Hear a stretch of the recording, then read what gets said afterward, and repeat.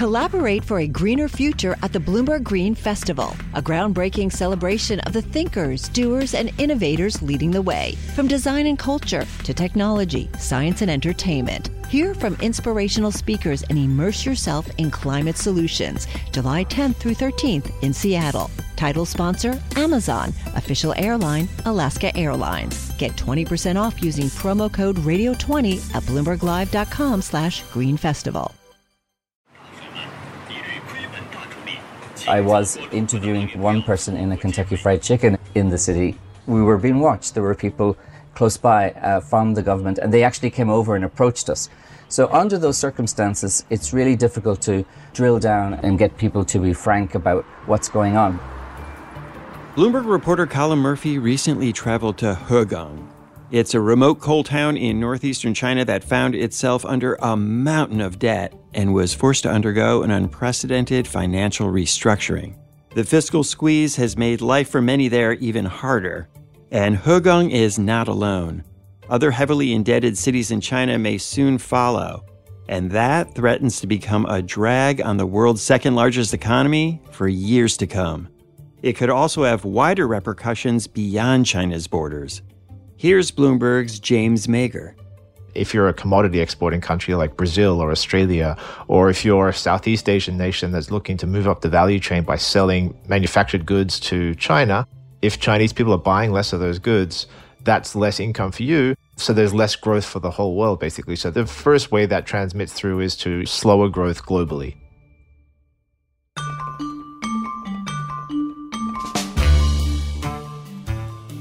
I'm Wes Kosova. Today on the Big Take, Colin and James join me from Beijing to explain why the financial struggles of one town point to larger troubles for China.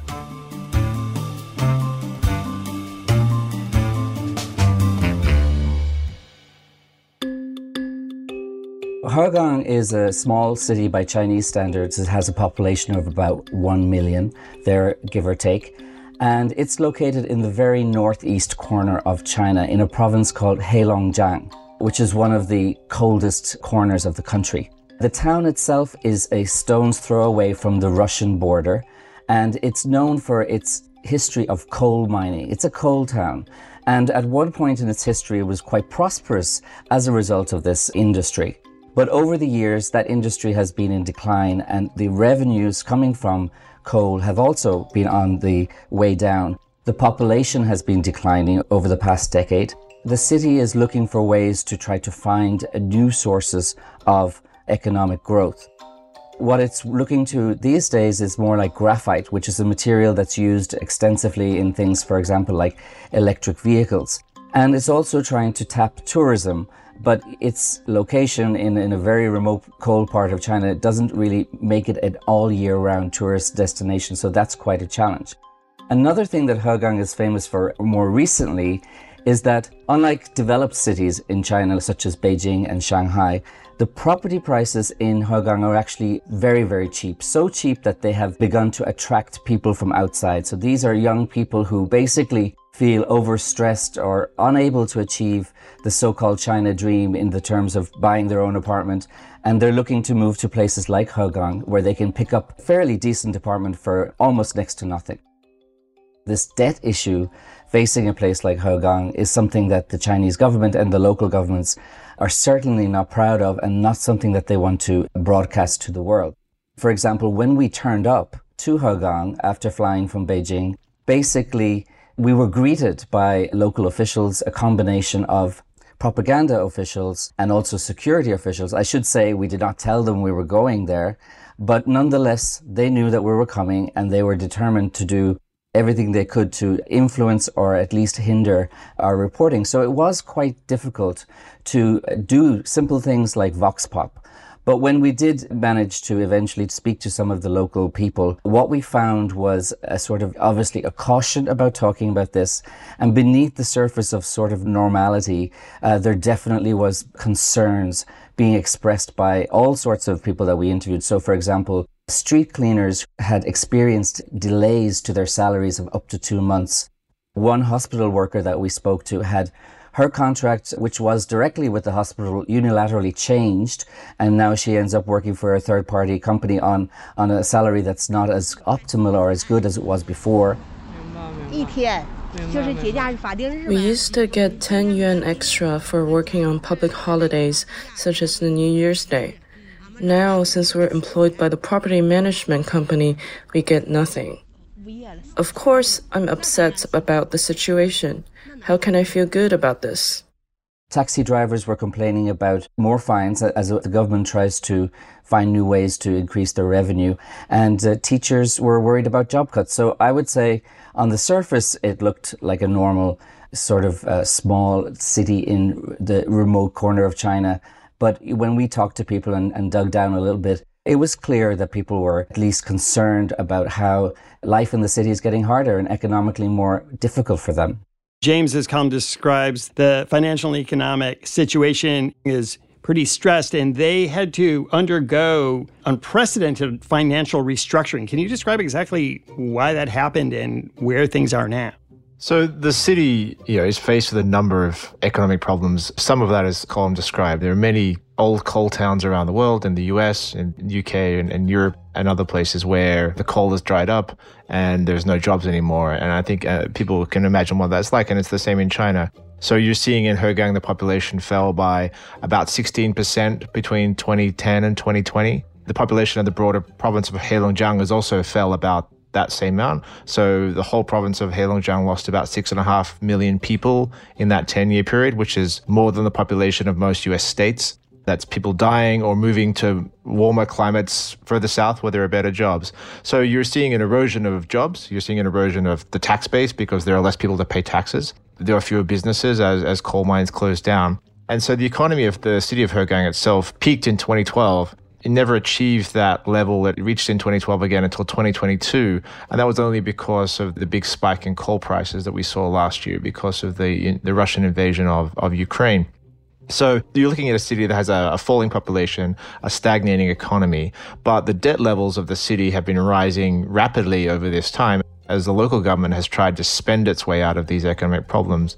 We don't have full data, but it seems like the official debt of the government is more than increased fivefold between 2015 and 2022. So the government is facing this massive debt burden, but its population is shrinking, its tax base is shrinking, and it's struggling to pay for the services it's meant to provide and also to pay for the interest payments and the repayments of the debt that it owes. And James, this is a problem, obviously, for the people who live in this city in China, but it's also a problem for China more broadly, as you write. Can you explain why that is? So the fiscal restructuring in Hegang is a problem for the local economy. For example, local banks in Heilongjiang that have lent money to the city or have bought the bonds that the city has sold from the local government financing vehicles to pay for various different kinds of projects and things that the city is doing. The bigger problem for the province and for China is that this is not an isolated case. This is not just one city which is in this situation. There are many cities that are in a similar situation to Hegang. Maybe they're not quite as extreme. The situation is not quite as bad as it is in this place. But as I said, the population of Heilongjiang shrank by 6.5 million people in 10 years. There are many other cities in the northeast that are facing this similar problem of a shrinking population, decreasing number of jobs. There are many, many coal towns and steel towns across the northeast. It's China's Rust Belt. And those industries are stagnating and going away. So one problem that these growing debt problems that are popping up in places around China, in Heilongjiang, as we saw in Hegang, in Guizhou, in the south of the country as well, which is also facing an unsustainable debt situation, is that it makes it much, much harder for the government in Beijing to achieve what it set out as its economic and financial goals for the next few years. President Xi Jinping has set a goal of doubling the size of the economy by 2035. They also have another goal of what they call common prosperity, which in a Western sense is basically just increasing income equality. So instead of having very rich provinces like Shanghai or Guangdong, and then very poor provinces like Heilongjiang or Guizhou, the government wants to equalize income across the country. The problem is that a lot of these impoverished places are also very heavily indebted, as we saw in Hegang.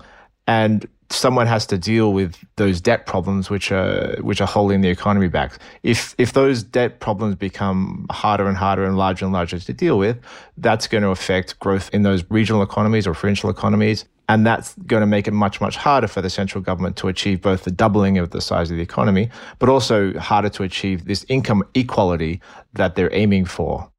Callum, James had talked about common prosperity, this goal of China. How is common prosperity defined?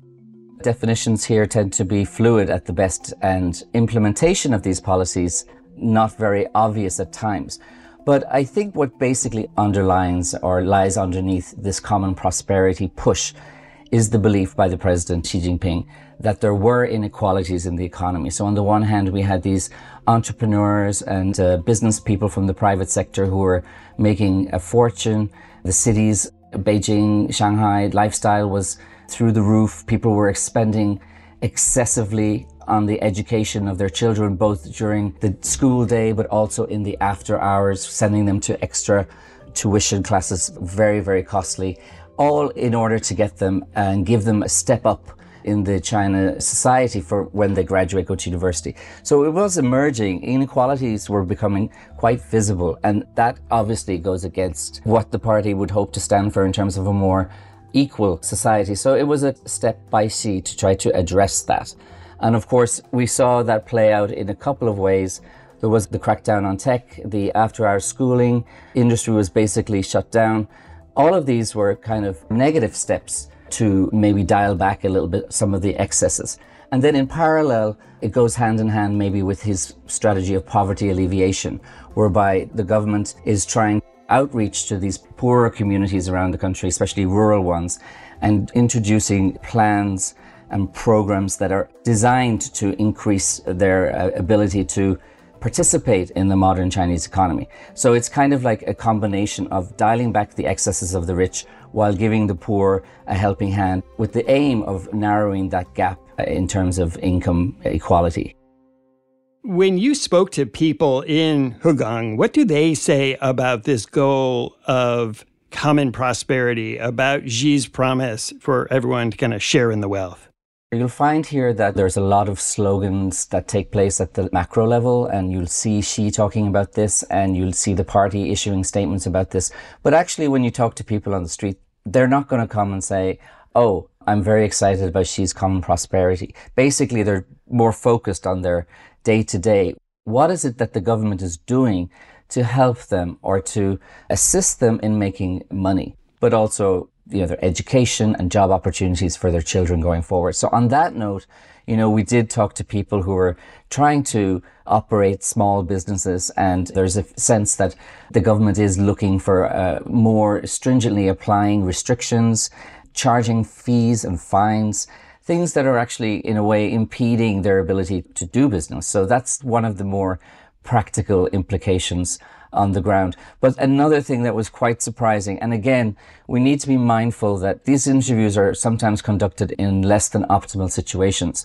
For example, I was interviewing one person in a Kentucky Fried Chicken in the city, and there was obviously, we were being watched. There were people close by from the government, and they actually came over and approached us. So under those circumstances, it's really difficult to drill down and get people to be frank about what's going on. So some of the answers we get are, sometimes we have to take them with a pinch of salt. One of the arguments people were saying was like, okay, so maybe we're not as economically progressive or developed as other parts of China, but our quality of life, our pace of life is better here, is slower here. So it's this sort of like explain in a very generous way what the economy and the government actions, how they're playing out. But of course, no matter how generous their take is on their situation, the reality is that if we accumulate and add all of these situations up nationally, that is not going to help Xi or China achieve their goal. After the break, China's president has a political stake in getting this problem under control. Success is more than the final destination. It's a path you take one step at a time. It's discipline, it's teamwork, and it's the drive and passion inside of us that comes before all recognition. It's what Stifel's been doing for over 130 years. Quietly, yet strategically, Stifel's become one of the fastest growing wealth management and investment banking firms in the country. Our financial advisors go beyond traditional wealth management to provide clients with direct access to one of the industry's largest equity research franchises and a leading middle market investment bank, because success is the drive it takes to keep climbing, the passion to keep investing, the best of each of us made better by the best in all of us. And that is where success meets success. Start your journey at stifel.com. That's STIFEL.com. Stifel Nicholas and Company Incorporated, member SIPC and NYSE. Collaborate for a greener future at the Bloomberg Green Festival, a groundbreaking celebration of the thinkers, doers, and innovators leading the way. From design and culture to technology, science, and entertainment. Hear from inspirational speakers and immerse yourself in climate solutions. July 10th through 13th in Seattle. Title sponsor, Amazon. Official airline, Alaska Airlines. Get 20% off using promo code radio20 at bloomberglive.com/greenfestival. James, we see income inequality all over the world, of course. How big of a problem is it in China? The income inequality in China is stark. The data we have on showing that is not as good as the data you might see in the US or in other places, but Beijing's tier 1 cities like Beijing and Shanghai are the same living standards as developed nations in the West. There's no difference in the quality of services, the income levels, the cost of living in these places is basically unchanged from Australia or the US or Europe. And then you have very, very poor places in other parts of the country, which are very underdeveloped. And the income inequality across regions is stark. And then within cities, you also have incredible gaps between the rich and the poor. And this is a real problem. And this has been growing as China has grown. And you see these people like Jack Ma from Alibaba and other incredibly wealthy people. And the government looks at that and they say, these people are very wealthy. There are a lot of other people who are not wealthy, who are poor, who are struggling, who can't afford to buy apartments in the cities where they live. We need to do something about this. And so the common prosperity is a sort of overarching slogan of the government that really is kind of similar to a lot of the stuff you see in other countries where politicians are trying to say the cost of living is too high, inflation is too high. We need to do something to provide housing and these things that our people want. And I think the interesting thing here is that this kind of shows the difficulty the central government actually has in forcing the rest of the country to do things that they want. I mean, people think of China as this authoritarian state where Xi Jinping can do anything he wants. And that's certainly true in some situations. If he wants to do a specific thing, he can totally make everyone do that. But he can't do that all the time about everything. And so you're seeing this, for example, the government wants to crack down on hidden debt and make sure that cities and provinces aren't hiding debt off the balance sheets, but keeping it on the balance sheets. And all the cities and provinces, places like Hegang, are saying, hey, that's a great idea for everyone else, not for me. So the central government has been trying to de-risk the economy by putting all this debt on the balance sheets. And everyone is saying, that's a great idea. De-risking is a great idea. But not for us. We want to continue to borrow and spend so that we can develop our economy. Is the situation in Hegang an indication of what could start to happen in other cities across the country? There are probably many other places that have debt levels that are just as high. It just hasn't been announced. And there are many other places that are in similarly dire fiscal straits. It just hasn't come out yet. It hasn't been reported in the local media. The local government hasn't put out a statement about the problems that they're facing. There are places in around the country where the government has said, we have to stop providing X and Y services, bus services or heating, for example, in Hegang. In the winter, the local heating company suddenly said, we're not going to provide heating for the city because we haven't been paid our money. So there is these little sort of things that pop up in the local media or whatever, where you see these cases. But I think the problem is that this is much more widespread than is being reported. The population declines, especially the northeast of China is seeing, are incredibly damaging to the economy, and there's no way that that's going to be reversed. These are aging societies, and the young people who would have kids are looking to move away or have already moved away because there's no jobs. How important is it to Xi's power that people have trust in him? We talked earlier about how other countries have faced similar challenges, but one thing that's important, obviously, in China is that we don't have the channels. People don't have the proper channels to express their frustrations or their desires or requirements of the government. So what happens is that frustration and dissatisfaction can, from time to time, raise up in the form of protests, and that can be a very big problem for the party. That's not what they want to see. They do not want social instability.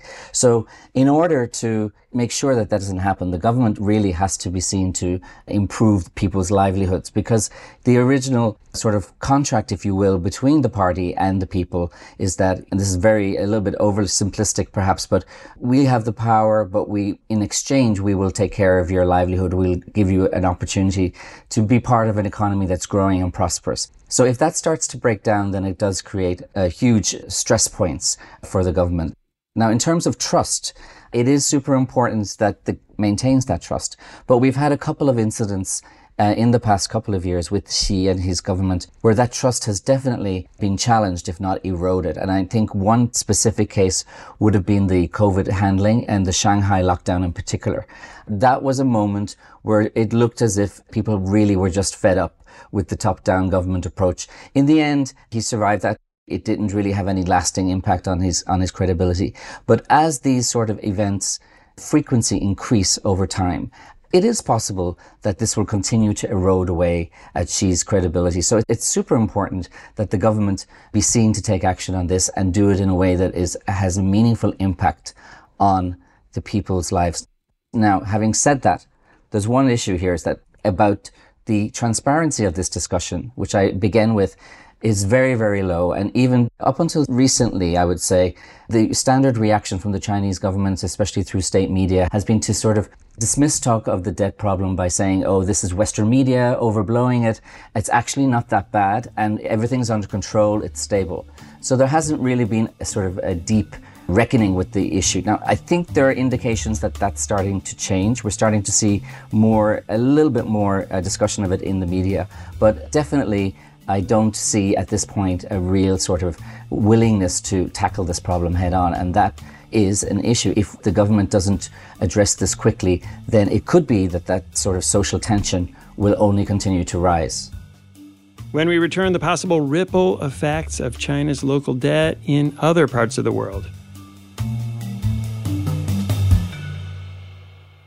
Success is more than the final destination. It's a path you take one step at a time. It's discipline, it's teamwork, and it's the drive and passion inside of us that comes before all recognition. It's what Stifel's been doing for over 130 years. Quietly, yet strategically, Stifel's become one of the fastest growing wealth management and investment banking firms in the country. Our financial advisors go beyond traditional wealth management to provide clients with direct access to one of the industry's largest equity research franchises and a leading middle market investment bank, because success is the drive it takes to keep climbing, the passion to keep investing, the best of each of us made better by the best in all of us. And that is where success meets success. Start your journey at Stifel.com. That's Stifel.com.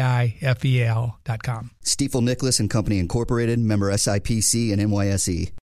Collaborate for a greener future at the Bloomberg Green Festival, a groundbreaking celebration of the thinkers, doers, and innovators leading the way. From design and culture to technology, science, and entertainment. Hear from inspirational speakers and immerse yourself in climate solutions. July 10th through 13th in Seattle. Title sponsor, Amazon. Official airline, Alaska Airlines. Get 20% off using promo code radio20 at BloombergLive.com/Green Festival.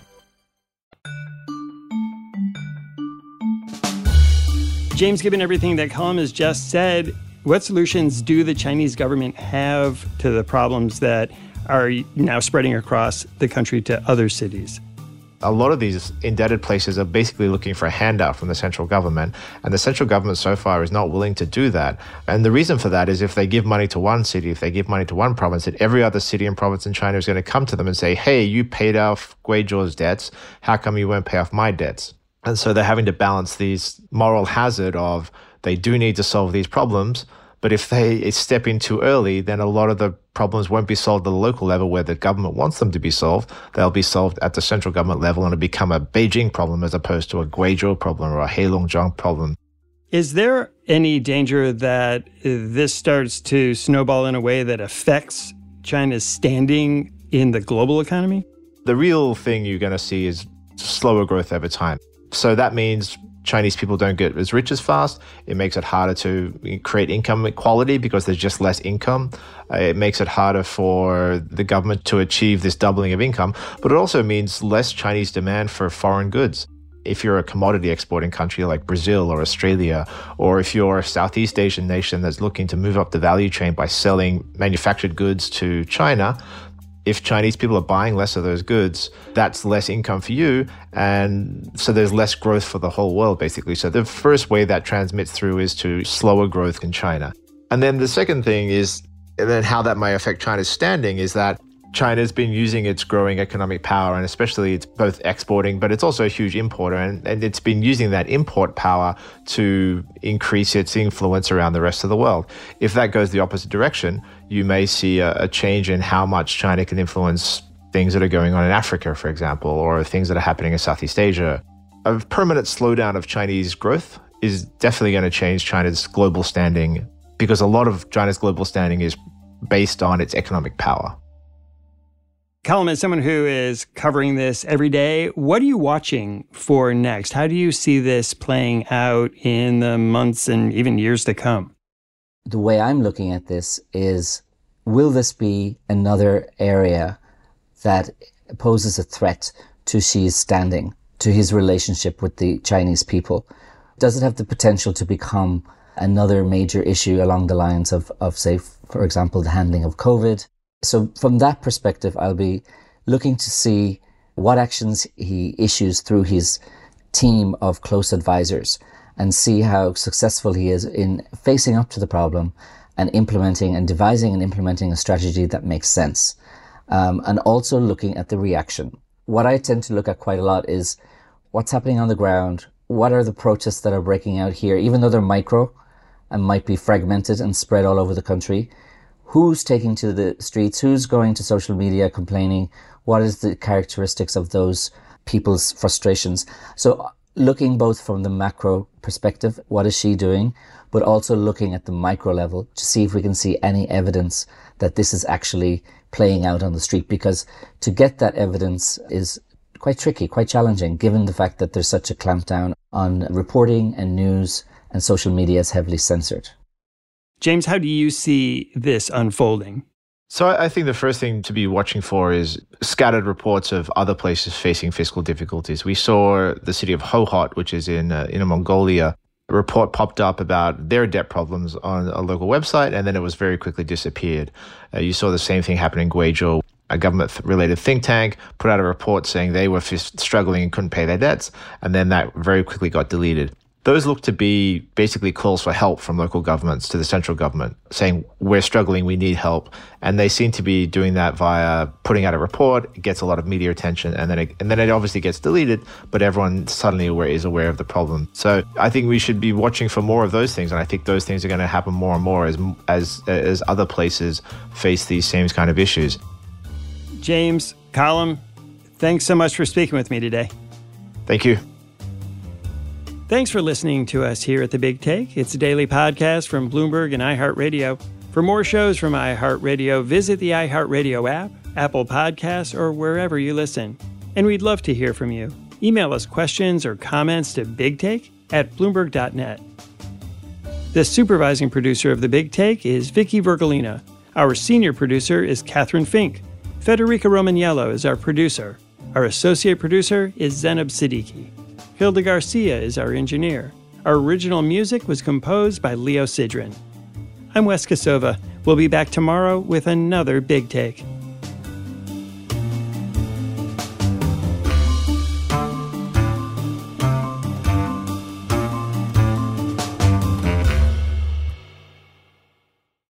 Collaborate for a greener future at the Bloomberg Green Festival, a groundbreaking celebration of the thinkers, doers, and innovators leading the way. From design and culture to technology, science, and entertainment. Hear from inspirational speakers and immerse yourself in climate solutions. July 10th through 13th in Seattle. Title sponsor, Amazon. Official airline, Alaska Airlines. Get 20% off using promo code radio20 at BloombergLive.com/Green Festival.